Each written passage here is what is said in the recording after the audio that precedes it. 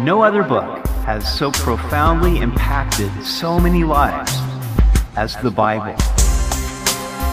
Welcome to Simply the Bible, the Through the Bible teaching program of Pastor Daryl Zachman of Calvary Chapel, Treasure Valley. Today we see where the angel of the Lord appears to Gideon and calls him to deliver Israel from the hand of the Midianites. It's an exciting story of what God can do with the least person who is surrendered to him. We hope you'll join us as Pastor Daryl continues in Judges chapter 6 on Simply the Bible.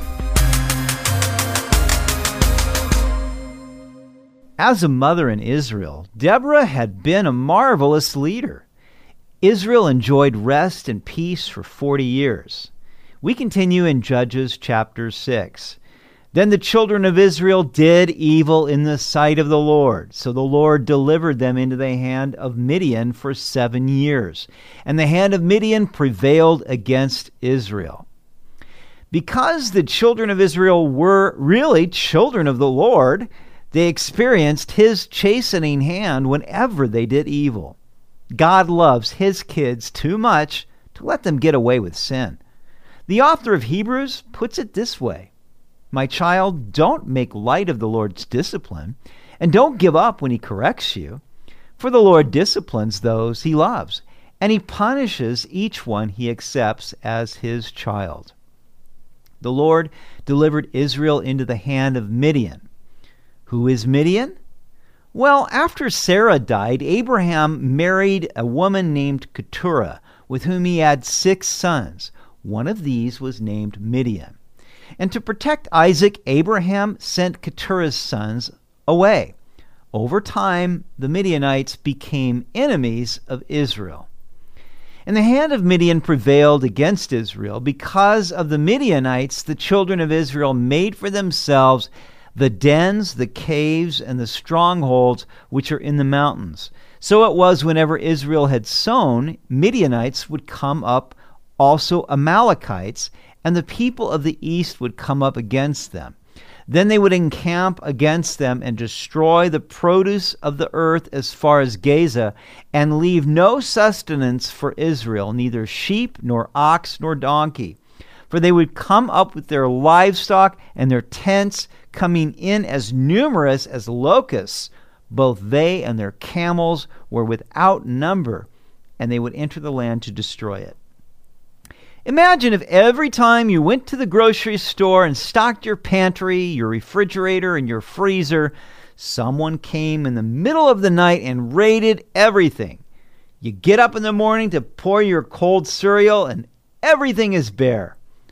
That gives you some picture of what Israel was experiencing with the Midianites coming in with swift camels and huge numbers of people raiding all their food. The Israelites would do all the work of plowing, sowing, reaping, only to see it all go into the hands and the stomachs of their enemy. Therefore, the children of Israel hid in dens, caves, and strongholds in the mountains. God brought them into the promised land as mighty conquerors, but how far they had fallen. So Israel was greatly impoverished because of the Midianites, and the children of Israel cried out to the Lord. Their poverty was not only material, but also a poverty of morale. They were depressed, and they had adopted a defeatist attitude. And it came to pass when the children of Israel cried out to the Lord because of the Midianites, that the Lord sent a prophet to the children of Israel, who said to them, "Thus says the Lord God of Israel, I brought you up from Egypt and brought you out of the house of bondage, and I delivered you out of the hand of the Egyptians and out of the hand of all who oppressed you, and drove them out before you and gave you their land. Also, I said to you, I am the Lord your God. Do not fear the gods of the Amorites, in whose land you dwell. But you have not obeyed my voice." It took them 7 years, but finally the people cried out to God for help. How slow we humans can be to admit when we're wrong and realize how desperately we need God. Now, the Lord responded differently than in times past. He didn't just send a deliverer this time. He sent a prophet who confronted them with their sin. God told them, I delivered you from Egyptian bondage. I drove out the inhabitants of Canaan and gave you their land. I warned you not to fear or worship the gods of the Amorites, but you have not obeyed my voice. The Lord had fulfilled all his covenant promises to Israel, but they had broken his covenant. Moreover, every time they cried out to him and he sent a deliverer, they soon forsook the Lord and went back to their other gods. It is possible to shed tears without repentance. The drunkard on the streets may shed tears over his life, but he has no true desire to change. There is a difference between being sorry for the consequences of your actions and sorry for the evil of them. We must see our sins as something that God hates, a lethal poison, and something that grieves the heart of the one who loves us the most before we will truly repent. God only seeks our tears if they accompany a genuinely repentant heart. Verse 11, Now the angel of the Lord came and sat under the terebinth tree, which was in Ophrah, which belonged to Joash the Abiezrite, while his son Gideon threshed wheat in the winepress in order to hide it from the Midianites. And the angel of the Lord appeared to him and said to him, The Lord is with you, you mighty man of valor. Whenever we see the angel of the Lord in the Old Testament, we believe it is Jesus Christ. Where did the Lord meet Gideon? Was it in the place of strength and courage? No, Gideon was in the valley threshing wheat in a winepress, trying to escape the notice of the Midianites. The Lord often comes to us in our low places, for he is near to the brokenhearted, and he chooses the weak to confound the wise. Why would the Lord address Gideon as a mighty man of valor? Gideon had never fought in a battle, and he was the least of his family. But the Lord, who dwells in eternity outside our time and space, sees us not as we are in our weakness and sin, but as we will appear in glory. For this reason, the Apostle Paul can write to the church in Ephesians 2:4, saying, But God, being rich in mercy, because of the great love with which he loved us, even when we were dead in our trespasses, made us alive together with Christ. By grace you have been saved, and raised us up with him and seated us with him in the heavenly places in Christ Jesus. Paul speaks of us being seated with Christ in heaven in the past tense. Why? Because from God's perspective, it's a done deal. In Christ, you are already seated with him in heavenly places. Thus, the Lord can say to the weak one, The Lord is with you, mighty man of valor. Gideon said to him, O my Lord, if the Lord is with us, why then has all this happened to us? And where are all his miracles which our fathers told us about, saying, Did not the Lord bring us up from Egypt? But now the Lord has forsaken us and delivered us into the hands of the Midianites. Gideon's complaint was honest. He had heard the stories of God miraculously delivering the children of Israel from Egypt and bringing them into the promised land, but hadn't God forsaken them and sold them as slaves to the Midianites? Weren't they now abandoned?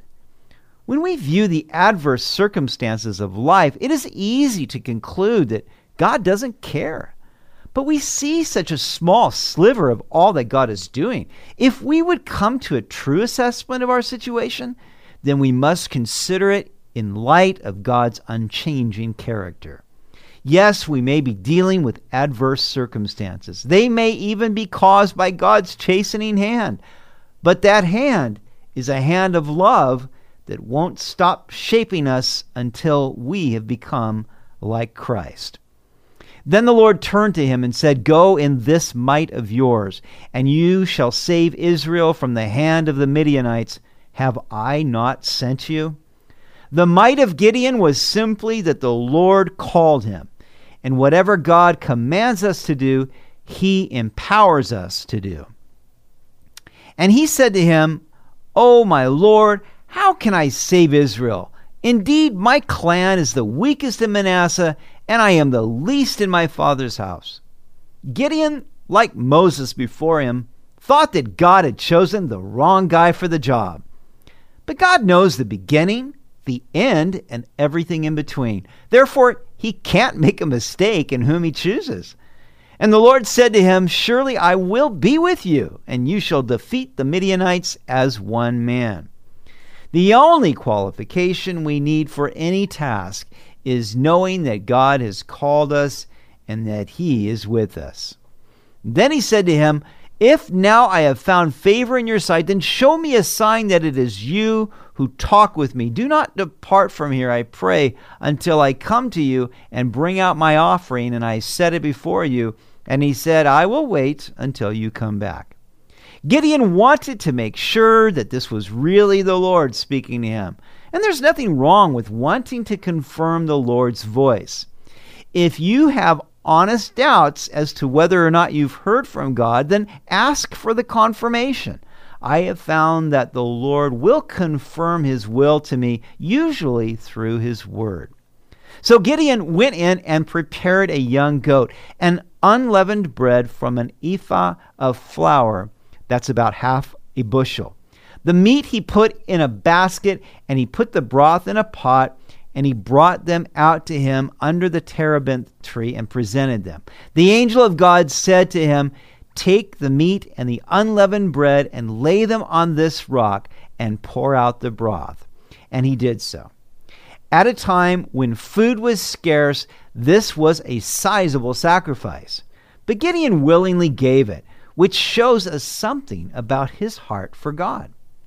Then the angel of the Lord put out the end of the staff that was in his hand and touched the meat and the unleavened bread, and fire rose out of the rock and consumed the meat and the unleavened bread. And the angel of the Lord departed out of his sight. Now Gideon perceived that he was the angel of the Lord. So Gideon said, "Alas, O Lord God, for I have seen the angel of the Lord face to face." You see, God had said that no one could see his face and live, so Gideon thought he was doomed. Then the Lord said to him, "Peace be with you. Do not fear, you shall not die." So Gideon built an altar there to the Lord and called it "The Lord is Peace." To this day it is still in Ophrah of the Abiezrites. Gideon named the altar Yahweh Shalom, meaning the Lord is peace. What a beautiful name for God. How it speaks of the peace that Jesus came to bring everyone who trusts in him. Don't let your heart be troubled. Don't be fearful. The Lord is your peace. He will never leave you or forsake you. You've been listening to Simply the Bible, the Through the Bible teaching program of Pastor Daryl Zachman of Calvary Chapel, Treasure Valley. For more information about our church, please visit our website at calvarytv.org.